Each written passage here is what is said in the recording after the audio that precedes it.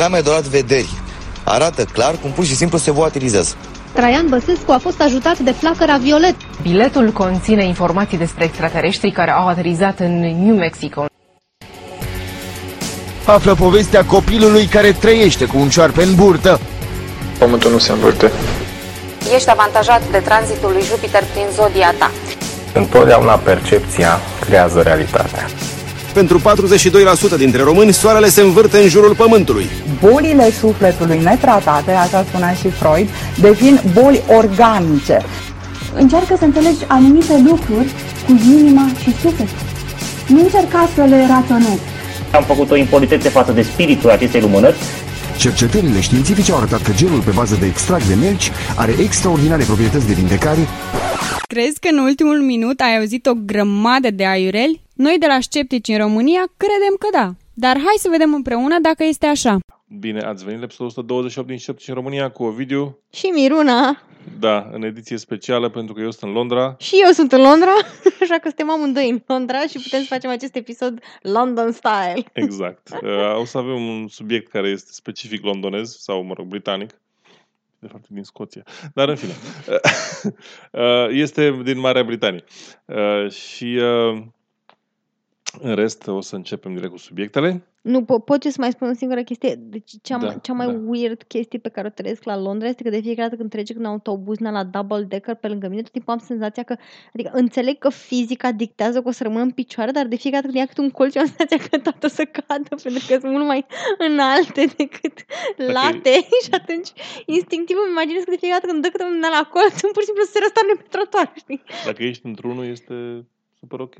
Să stai sus, chiar nu faci, să te uiți la lume. Nu, cu atât mai rău, mi se pare. Atunci mi se pare că intră în tot.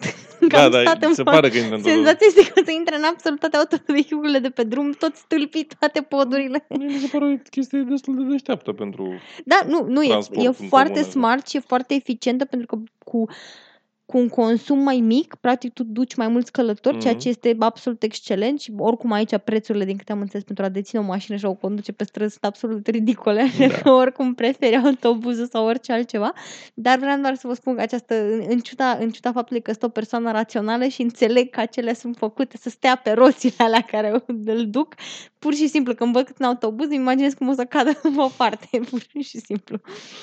Da. Acum putem continua cu subiectele. Bine, o să avem un episod destul de scurt, dar înainte să intrăm mai adânc în el, vreau să vă spunem că avem niște probleme cu site-ul. Pare rău. Da, nu știm exact ce și de ce. Și nici feed-ul nu funcționează. Deci dacă ne ascultați, probabil că ne ascultați pe pagina efectivă de web. Oricum acolo era marea parte a ascultătorilor. Încă încercăm să descoperim de ce și de unde și ce se întâmplă. Sperăm să rezolvăm cât mai repede și să ne vedem și informație completă și cu episoade non-ghinioniste. Da. Sper să nu mai descoperim la finalul ăstuia că trebuie refăcut, nu de altă, dar nu știu când o să mai avem oportunitatea să fim amândoi în Londra în același timp. Exact, ar fi chiar irecuperabil. Da. Așa. Avem niște probleme, sperăm să le rezolvăm. Nu avem niște oameni care să se uite adânc în site-urile noastre și să le descopere, așa că trebuie să ne bazăm pe noi înșine. Dar o să încercăm. Da. Bun. O să începem cu o poveste pe care nu pot decât eu să o spun, ca să zic așa. S-a întâmplat să fiu implicat într-o minunată întâmplare. Acum ceva vreme mi s-a transmis prin diverse metode că un copil, nu neapărat un copil, dar un părinte, a fost și o știre, de fapt, dacă vreți să... Cred că am povestit despre ea. Un părinte a scris pe un grup de internet că copilul meu are leucemie și eu l-am retras de la... Da, țin minte povestea. Da, l-am retras de la citostatice, de la chimioterapie, pentru că nu știu ce, noua medicină germană, acum vorbesc cu el în somn și sper să se revindece. Foarte straniu. Și după ceva timp... nu s-a mai întâmplat nimic, adică știrea a fost doar că s-a aflat, a ajuns în presă și s-a împrăștiat informația. În schimb, am făcut un alt lucru, respectiv am început să sun pe la Direcția de Protecție a Copilului. Părinții și copilul în sine erau din județul Constanța și Și, în fine, nu contează neapărat locația, contează că am sunat acolo, am început să sun, am sunat apoi la spitalul Fundeni unde fuseseră și am întrebat, măi, știți că aveți un copil în grijă care tocmai a fost retras de către părinte și este problematic. Vorbiți, contactați, încercați să vedeți ce se întâmplă. Și după o perioadă destul de lungă, ca să fiu sincer, nici acum nu mi s-a răspuns în totalitate la cererea de la DGSPC, dar în cele din urmă, urmărind părintele pe Facebook, am descoperit că copilul este înapoi pe tratament și probabil cineva cumva a ajuns la el și i-a spus ai grijă ce faci pentru că nu e de joacă. S-a făcut și un transplant, înțeleg, ceea ce e bine, și atunci lucrurile sunt spre îndreptare. De ce am spus asta? În esență, eu am tăcut vreo câteva luni, tocmai ca să văd ce se întâmplă, să nu poate nimeni să-și tragă vreun merit că a salvat copilul sau că a făcut nu știu ce. Nu s-a întâmplat absolut nimic, adică mă refer la management german, să-și tragă careva vreun merit. Am vrut să văd că părintele își urmează tratamentul. Și dacă am făcut eu presiune sau dacă, pentru că am spus eu ceva, s-a dus cineva la părinte și a spus, vezi, te rog, gândește mai bine sau așa, asta e bine. Dacă nu și pur și simplu s-a convins singur, la fel și asta e bine. Important e că nu a continuat cu o idee greșită și criminală și sper că va continua așa. Eu tocmai am dat peste, mi-am adus aminte, am avut la începutul acestui episod o problemă cu subiectele, că nu știu dacă avem suficiente, și în timp ce vorbea acum Ovidiu, mi-am adus aminte că n-am căutat în locul clasic de căutat subiecte, mai ales când vine vorba de Marea Britanie. Daily Fail. Da, și am intrat pe Daily Fail și inevitabil am găsit o știre care chiar întâmplător e foarte bună. Adică menționează în această știre că persoana despre care vorbesc nu are studii științifice publicate, ceea ce pentru Daily Fail este prea mult o realizare. Adică they deserve a very British pat on the back. Așa? Și aparent este vorba de un guru al dietelor,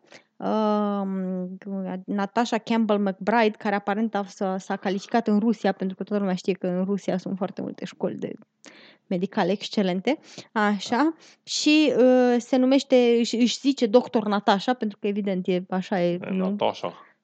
Păi, doctor Oz, doctor Natasha, păi mei, e noua strategie de marketing, da. Așa.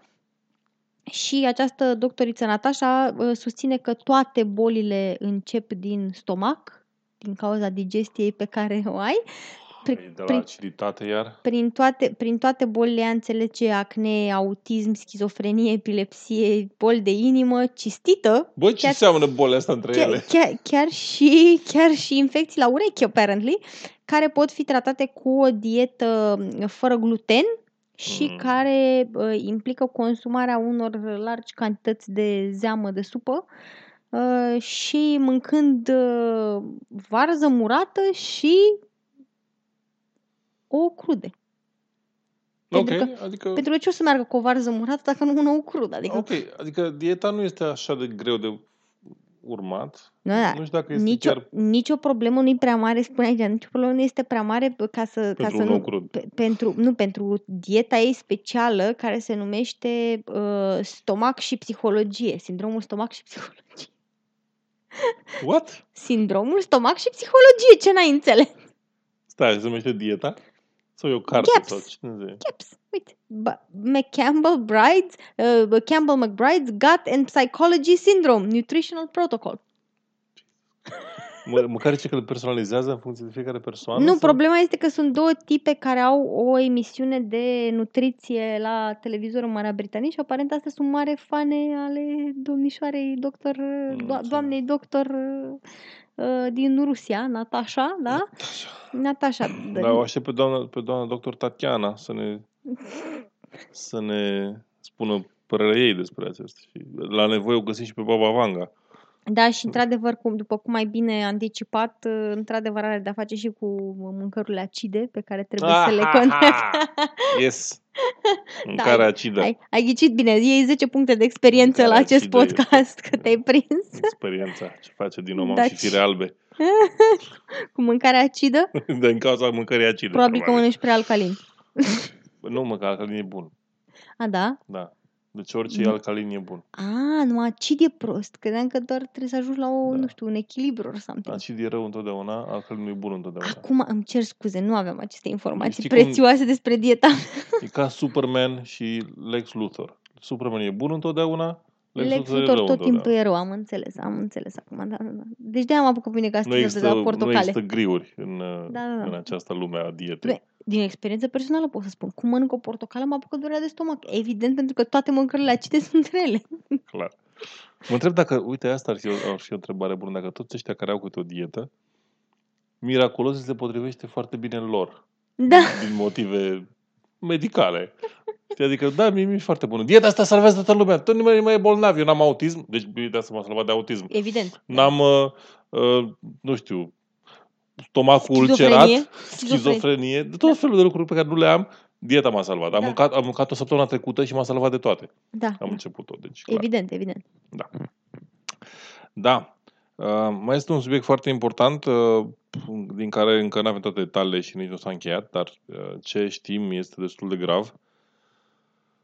Respectiv, minunata investigație făcută de Cătălin Tolontan și de colegii lui de la Gazeta Sporturilor, culme, legate de dezinfectanții folosiți în spitale făcuți de firma Hexi Pharma și descoperiți în multiple cazuri și multiple doze ca fiind diluați. Pentru că ce ar putea să se întâmple rău în clipa în care diluezi dezinfectanți din spital? Adică pur și simplu nu-mi imaginez ce s-ar putea întâmpla rău într-un astfel de scenariu. Adică... E ok, adică știi, mă tot gândeam când am avut la începutul anului copiii aceia cu sindrom hemolitic uremic, vinovatul era Brânza Brădet.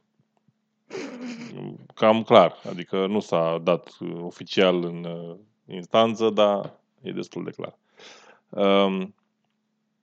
Acum, și evident apărarea a fost, vor să distrugă firme românești. Normal. Da, acum Hexi Pharma avea astea diluate, imediat după ce a început să iasă în presă, vor să distrugă firme românești. Păi da, poate că n-ar trebui să existe firmele astea. Poate că trebuie să curățăm grâul de neghină și să păstrăm alea care sunt bune, nu toate rahaturile doar pentru că sunt românești. E tradițional românesc, înțelegi? Brânza cu rahat. Exact. Deci, indiferent ce se întâmplă, trebuie să protejezi brandul românesc. Come on! Unde ți-e patriotism? Păi da, astea erau niște produse făcute adică aduceau prin Cipru cu offshore-ul și importau substanță, adică nimic nu e făcută la bunica în grădină. Măcar vaca, puteai zice că vaca e românească, știi? Dacă cetățean Moș Ghiță vine și îți dă cu lada de tomate în cap. N-ai voie să te plângi, da? E tradițional românesc, nici nu mai contează. Pur și simplu taci și suporți. De binele brandului de țară, adică, come on. Da, adică, na. Uite că suntem tot aici și putem să ne lăudăm ca niște măgari. Pe toate chestiile pe care le văd în magazine scrie British made, British food, British beef, British milk. Da. Băi, dar pe toate este frustrant. Știi, adică pentru un est european care vine și acolo toate națiile și-au băgat marfa și găsește un produs românesc din când în când, dacă are noroc și l-a urmărit cu atenție. Aici totul e British și când vii și British food, păi stai așa, Marea Britanie e o țară mișto, unde lumea trăiește bine, deci o fi bună și mâncarea, ce pui mei. Da. Și nu-s rele. Nu, într-adevăr, foarte bună. Dar una e să zici, hai să protejăm firmele românești, nu știu ce, și alte să n-ai standarde în ceea ce protejezi. Adică până și laptele are o ștampilă unde zice că asta este făcut cu standarde nu știu cum. M-am uitat că eu citesc etichete, ca să știți. E un om foarte plictisit, după cum vă puteți da seama. Sunt singur aici. Da. Deci citesc etichete în magazin. Trebuie să zici să o carte. Am cărți, da, nu le citesc. Ca să citești cărți, să stai într-un singur loc. E plictisitor. Încă n-am învățat... Deci te plimbi cu laptele în mână și citești etichete. Nu, ideea e că nu știu compunerea magazinelor, știi? Aha. Și este încă... peste ce dau la colțul ăsta? Ce se întâmplă aici? Știi? În alte, în România, în magazine, știu, aici laptele, aici solul, aici carne, aici. Deci... Am înțeles, e o aventură. E o aventură fiecare zi. Vezi și în spitalele românești exact același tip Aceeași de aventură. exact, adică da. intri și niciodată nu știi la următorul colț peste ce bacterie rezistentă. Stafilococ? Stafilococ la băiatul. Exact. Dar oricum este tragic, adică nu ar trebui să râdem. Dar... cu siguranță, adică, hai să fim exacti, am mai citit un articol, o postare a cuiva, un medic, care spunea, ok, oricât ar fi de grav și de tragic cu Hexifarma, nu este asta singurul motiv pentru care România este cea mai infecțioasă țară la bacterii rezistente la antibiotice. Evident, are și de-a face cu românul care ia antibiotic de la farmacie. Nu, dar augmentin pentru răceală. Deci eu m-am săturat. Dacă mai aud pe unul care ia augmentin pentru răceală, cred că îl bat toate antibioticele pe care le găsesc. Mă duc în prima farmacie, cer tot stocul de antibiotice. Nu ți le dă cu rețetă, teoretic. De rețetă. Mă duc la medicul de familie și spun, pentru binele acestei națiuni, te rog frumos, dă-mi o rețetă pentru toate antibioticele pe care le pot găsi într-o farmacie. Ce faci cu ele? Trebuie să-l bat unul pe unul peste cap cu ele. Să devină rezistent. Să devină rezistent la antibiotice. Ambalaje de aici. Ezin să nu-i mai trebuiască. Pur și simplu când au de antibiotic, nu, mi-au umflat o nebună ochii. Da, și este doar unul dintre motive. Unul este consumul nelimitat de antibiotice, sau mai limitat, ca să fim foarte exacti, dar încet și cu greutate și sunt sigur încă să mai găsesc farmacii care dau așa pe ochi frumoși antibiotice.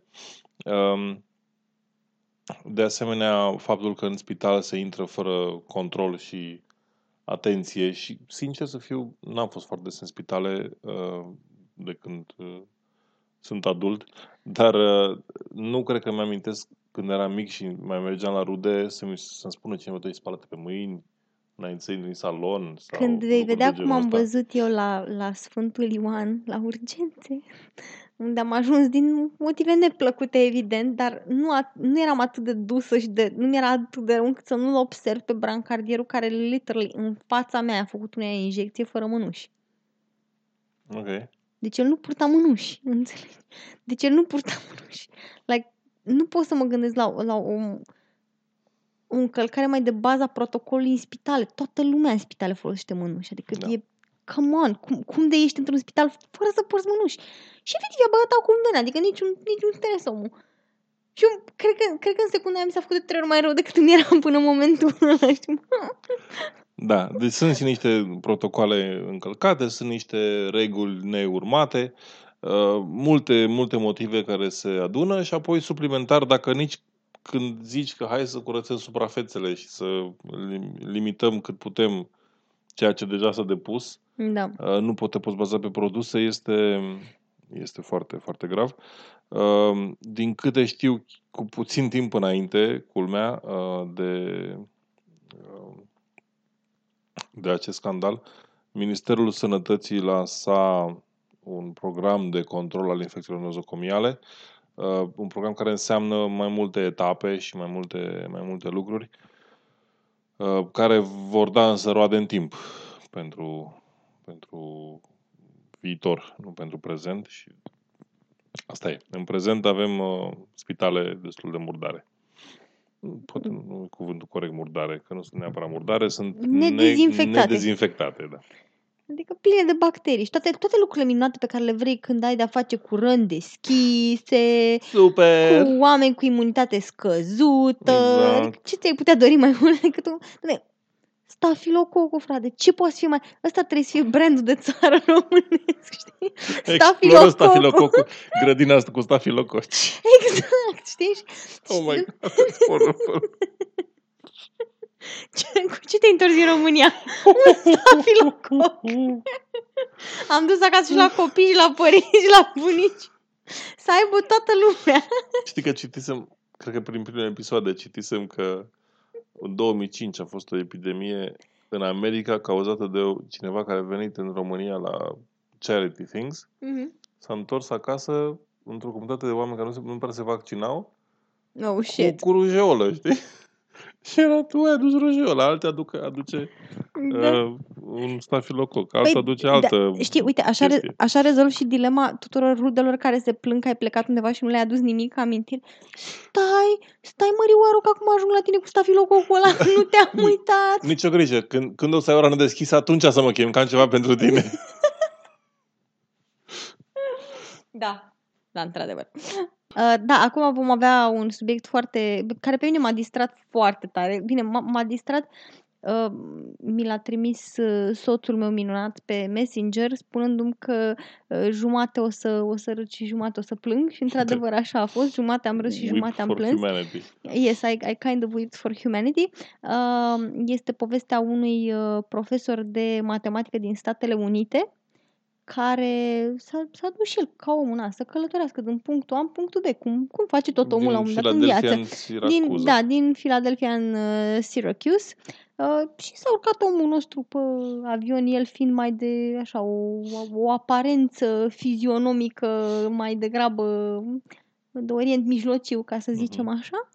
Și s-a așezat lângă o doamnă, care doamna probabil că l-a văzut pe acest dubios scoțând un pix și o hârtie, notând niște chestii.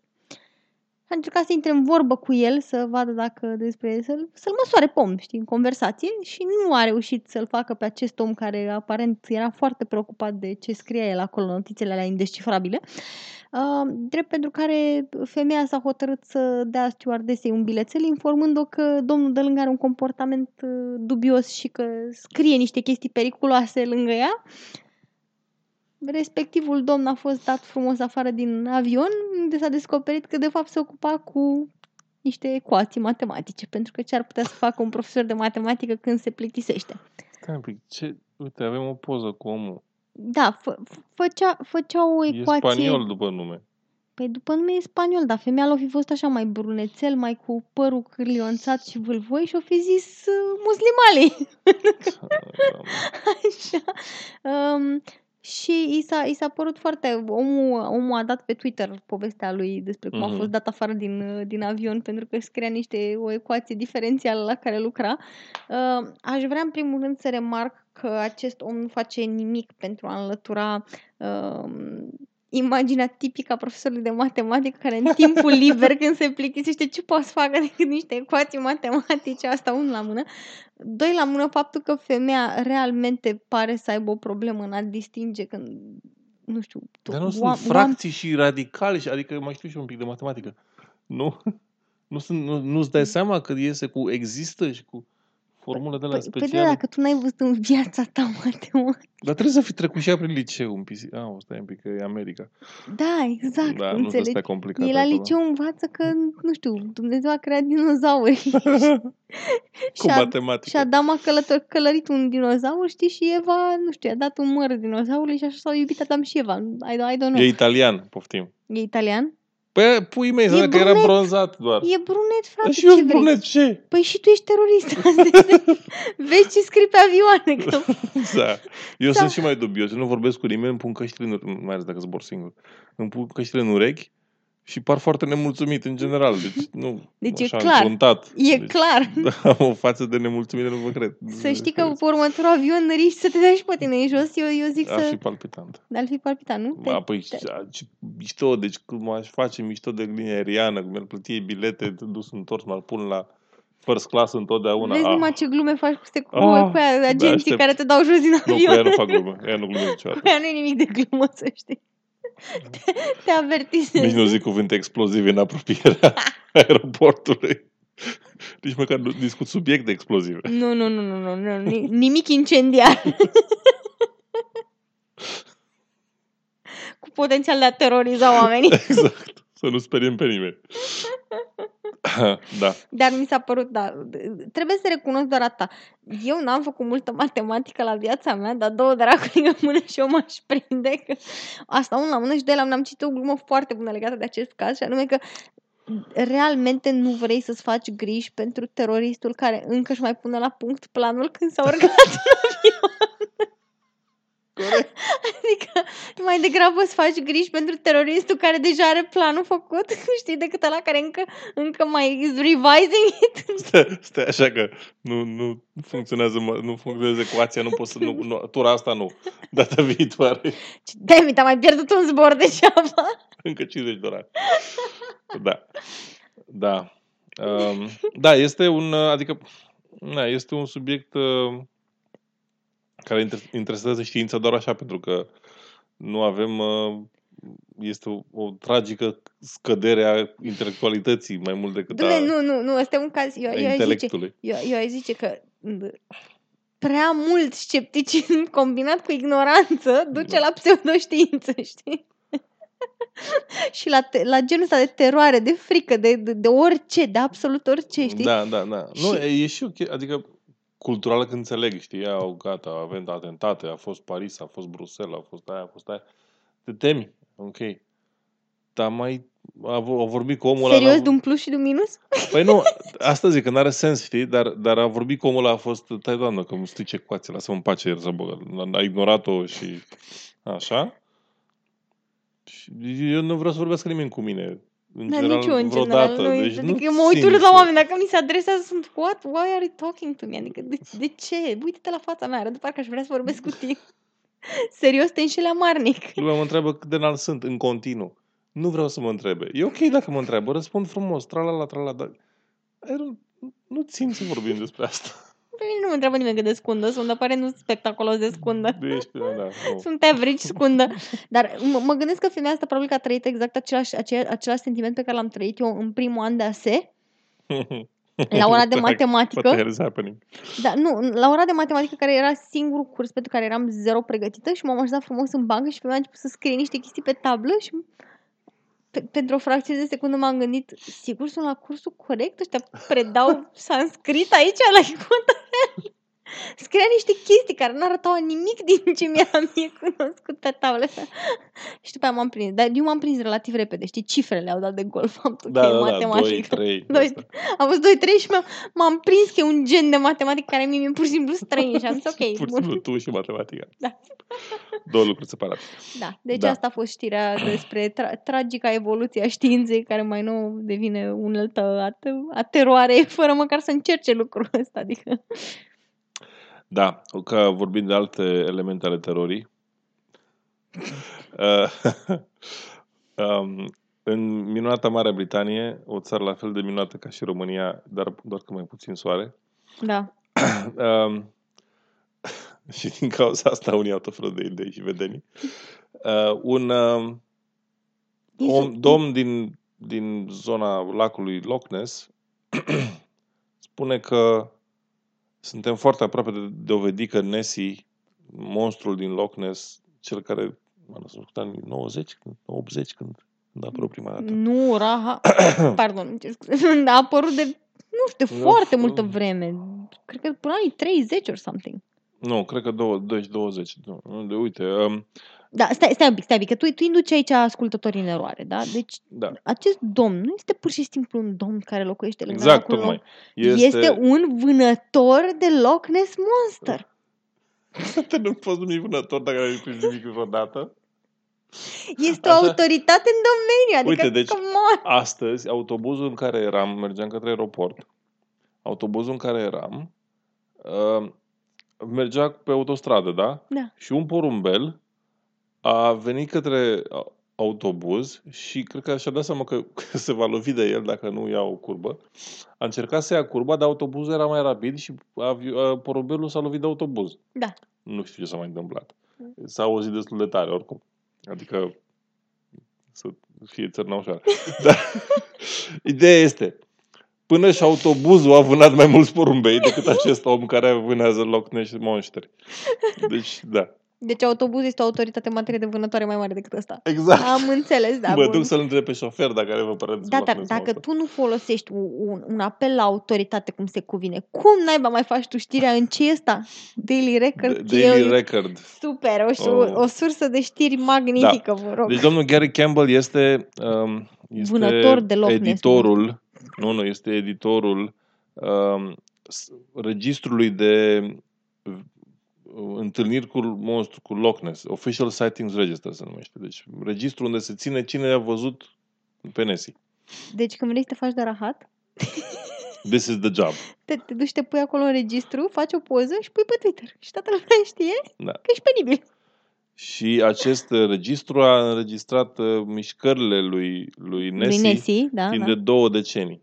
2 decenii. Oleu. Da. Și observări ale lui Nessie au fost were at their highest in more than a decade last year. Anul trecut au fost foarte multe văzute, probabil.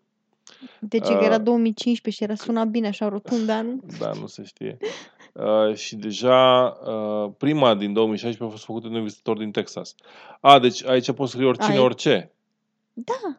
Nu trebuie să produci vreo dovadă. Nu. Wow.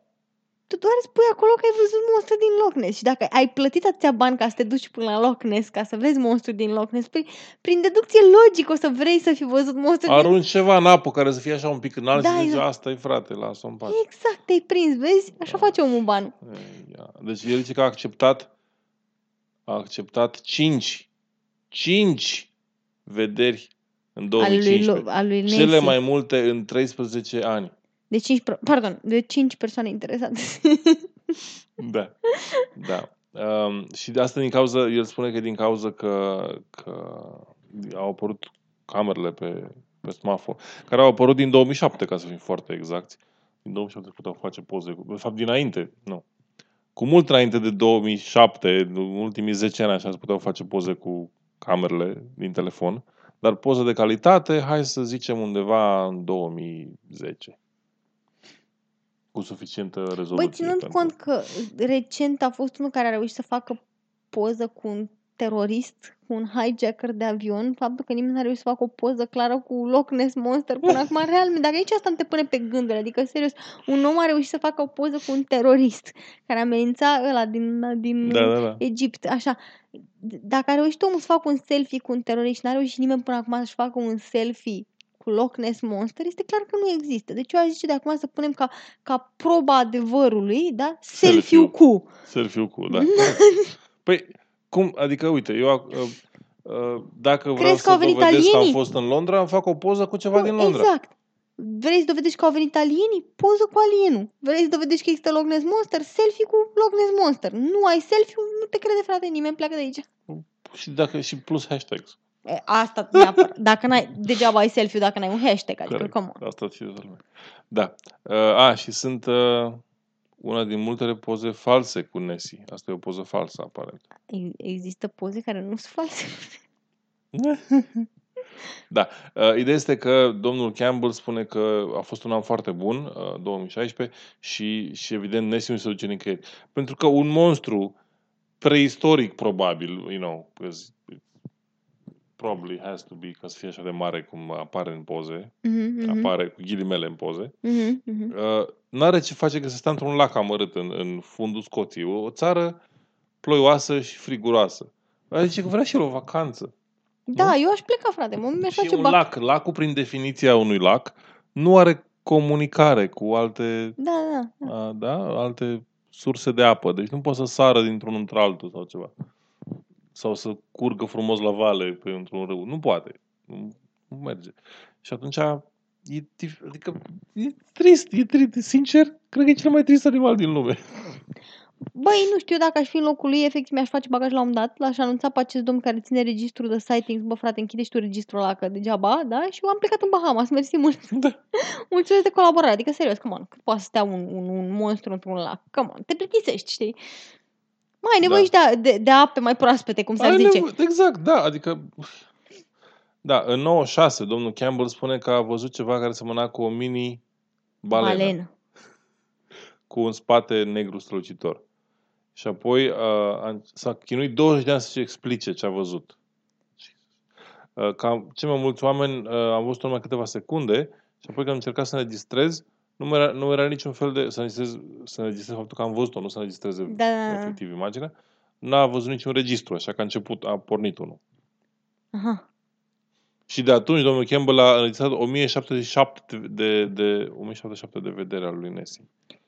Dar imagini. Ovidiu măcar te poți consola cu o singură chestie. Da. Evident, sunt oameni mai plictisiți decât tine care citești etichetele produselor pe care le cumperi dacă ăsta s-a apucat pentru că a văzut o chestie acum 20 de ani să țină un registru și să-și dedice toată viața acestui registru. Da, adică deci realmente sunt oameni mai plictisiți ca tine. Știu, sunt convins. Există unde era că am citit știrea recent. Cred că tot în UK era un club al dull men. Dull men? Da, Club of Dull Men. Adică oameni care sunt plicticoși. Care colectează lucruri neinteresante pentru alții, de genul numere de străzi sau nume de străzi. Sau colectează căni. Sau colectează tot felul de lucruri astea. Te uiți la aici, de ce faci asta? What is the point? Și făceau un club ca să arate tuturor că they're dull but not boring. I think they failed. The story was boring. Mai plictisit doar povestind despre ei. Exact. Așa, în orice caz, Nessie, în caz că nu știți, este un celebru hoax, dar desigur nu se poate spune despre nimic că este un mister din Scoția. O țară plină de castele de altfel, dar și de lacuri. Și de castele bântuite. Așa. Și pentru că trebuie să aibă și turiști, cineva, sau dintr-un motiv neelucidat, cineva a văzut ceva în apă și pentru că la momentul primei imagini semăna cu un fel de cap de brontozaur, așa, a fost numit monstru din Loch Ness și Nessie după aia. Și multe imagini cu lacul, cu diverse chestii pe lac. Ca la Cosnagov, așa, nu vă imaginați că mare șmecherie. E un lac. Și o chestie pe lac care poate să fie absolut orice, cum se numesc alea unde se termină, că nu mai e voie să înnoți în mare. Ce lapsus am. Lepsidră de aia. În fine, se numește cumva, vă dați voi seama. Și aia pozată într-un fel sau un cap de un buștean. Un buștean, o frunză, un ceva care să ia cumva, să intre cumva în evidență. Toate sunt poze cu Nessie. Nu vrei să crezi în Nessie. Păi nu că nu își vrea să crede. Chiar ar fi super tare să existe. Da, și eu zic asta, dar frate, găsiți-l naibii odată, adică Let's find this. Hai să-l găsim, secați lacul. Ok, dacă secați lacul și nu e acolo, înseamnă că nu, știi, nu la momentul ăla nu e acolo, poate că a plecat. S-a ascuns într-o vizuină. În vacanță, pe tine că a plecat până în Bahamas. Da, uite, facem așa. Primul care vede Nessie stă cu aia de secat lacul la îndemână. Da. Și apasă butonul, ca la codul nuclear, știi? Care se plimbă cu președintele. Vezi Nessie? Ai văzut Nessie? Da. E sigur? Da. Apasă pe buton. Și repede. Trage toată apa ca oglinda care te suge dacă minți. Știi? Așa. Trage toată apa și trebuie să se zbată acolo. O fi cât de mare o fi, se zbate pe fundul lacului. Adică... Păi nu e că e tot timpul cu apa afară din lac.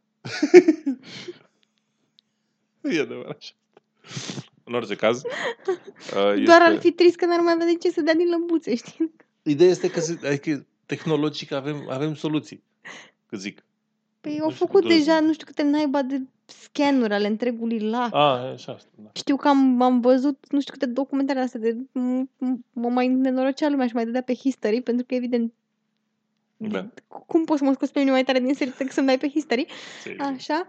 Și erau tot fel de documentare în care arătau ăștia că au venit cu sonarul, cu ultrasonarul, dar n-a fost concludent. Și trebuie să mai vină cu un sonar, nu știu de care să mai facă un test. Adică... Să vină cu rebeneu. Da, bored fucking people. Like... Am fost în British Museum și erau... Și nu era Loch Ness acolo, nu? Nu. Era o mumie, în schimb, care e făcuseră o scanare cu ceva și puteai să dai peste straturi. Deci era stratul de piele, dai stratul de piele și era piele și mușchi, numai mușchi și apoi numai scheletul. Te uitai la tot ce vrei și făceai astea,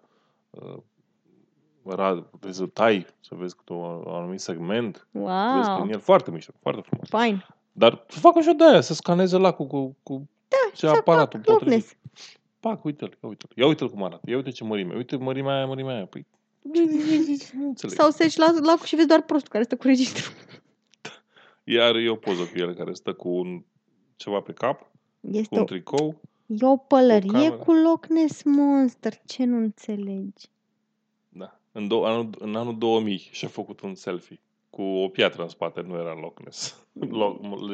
Zici tu că nu era. Da. Ok. Cam atât am avut timp. Vă mulțumim pentru audiție, dacă ați reușit să ne ascultați, pentru că cine știe dacă ați reușit. Nu știm niciodată cu episoadele astea. Da, unul și apoi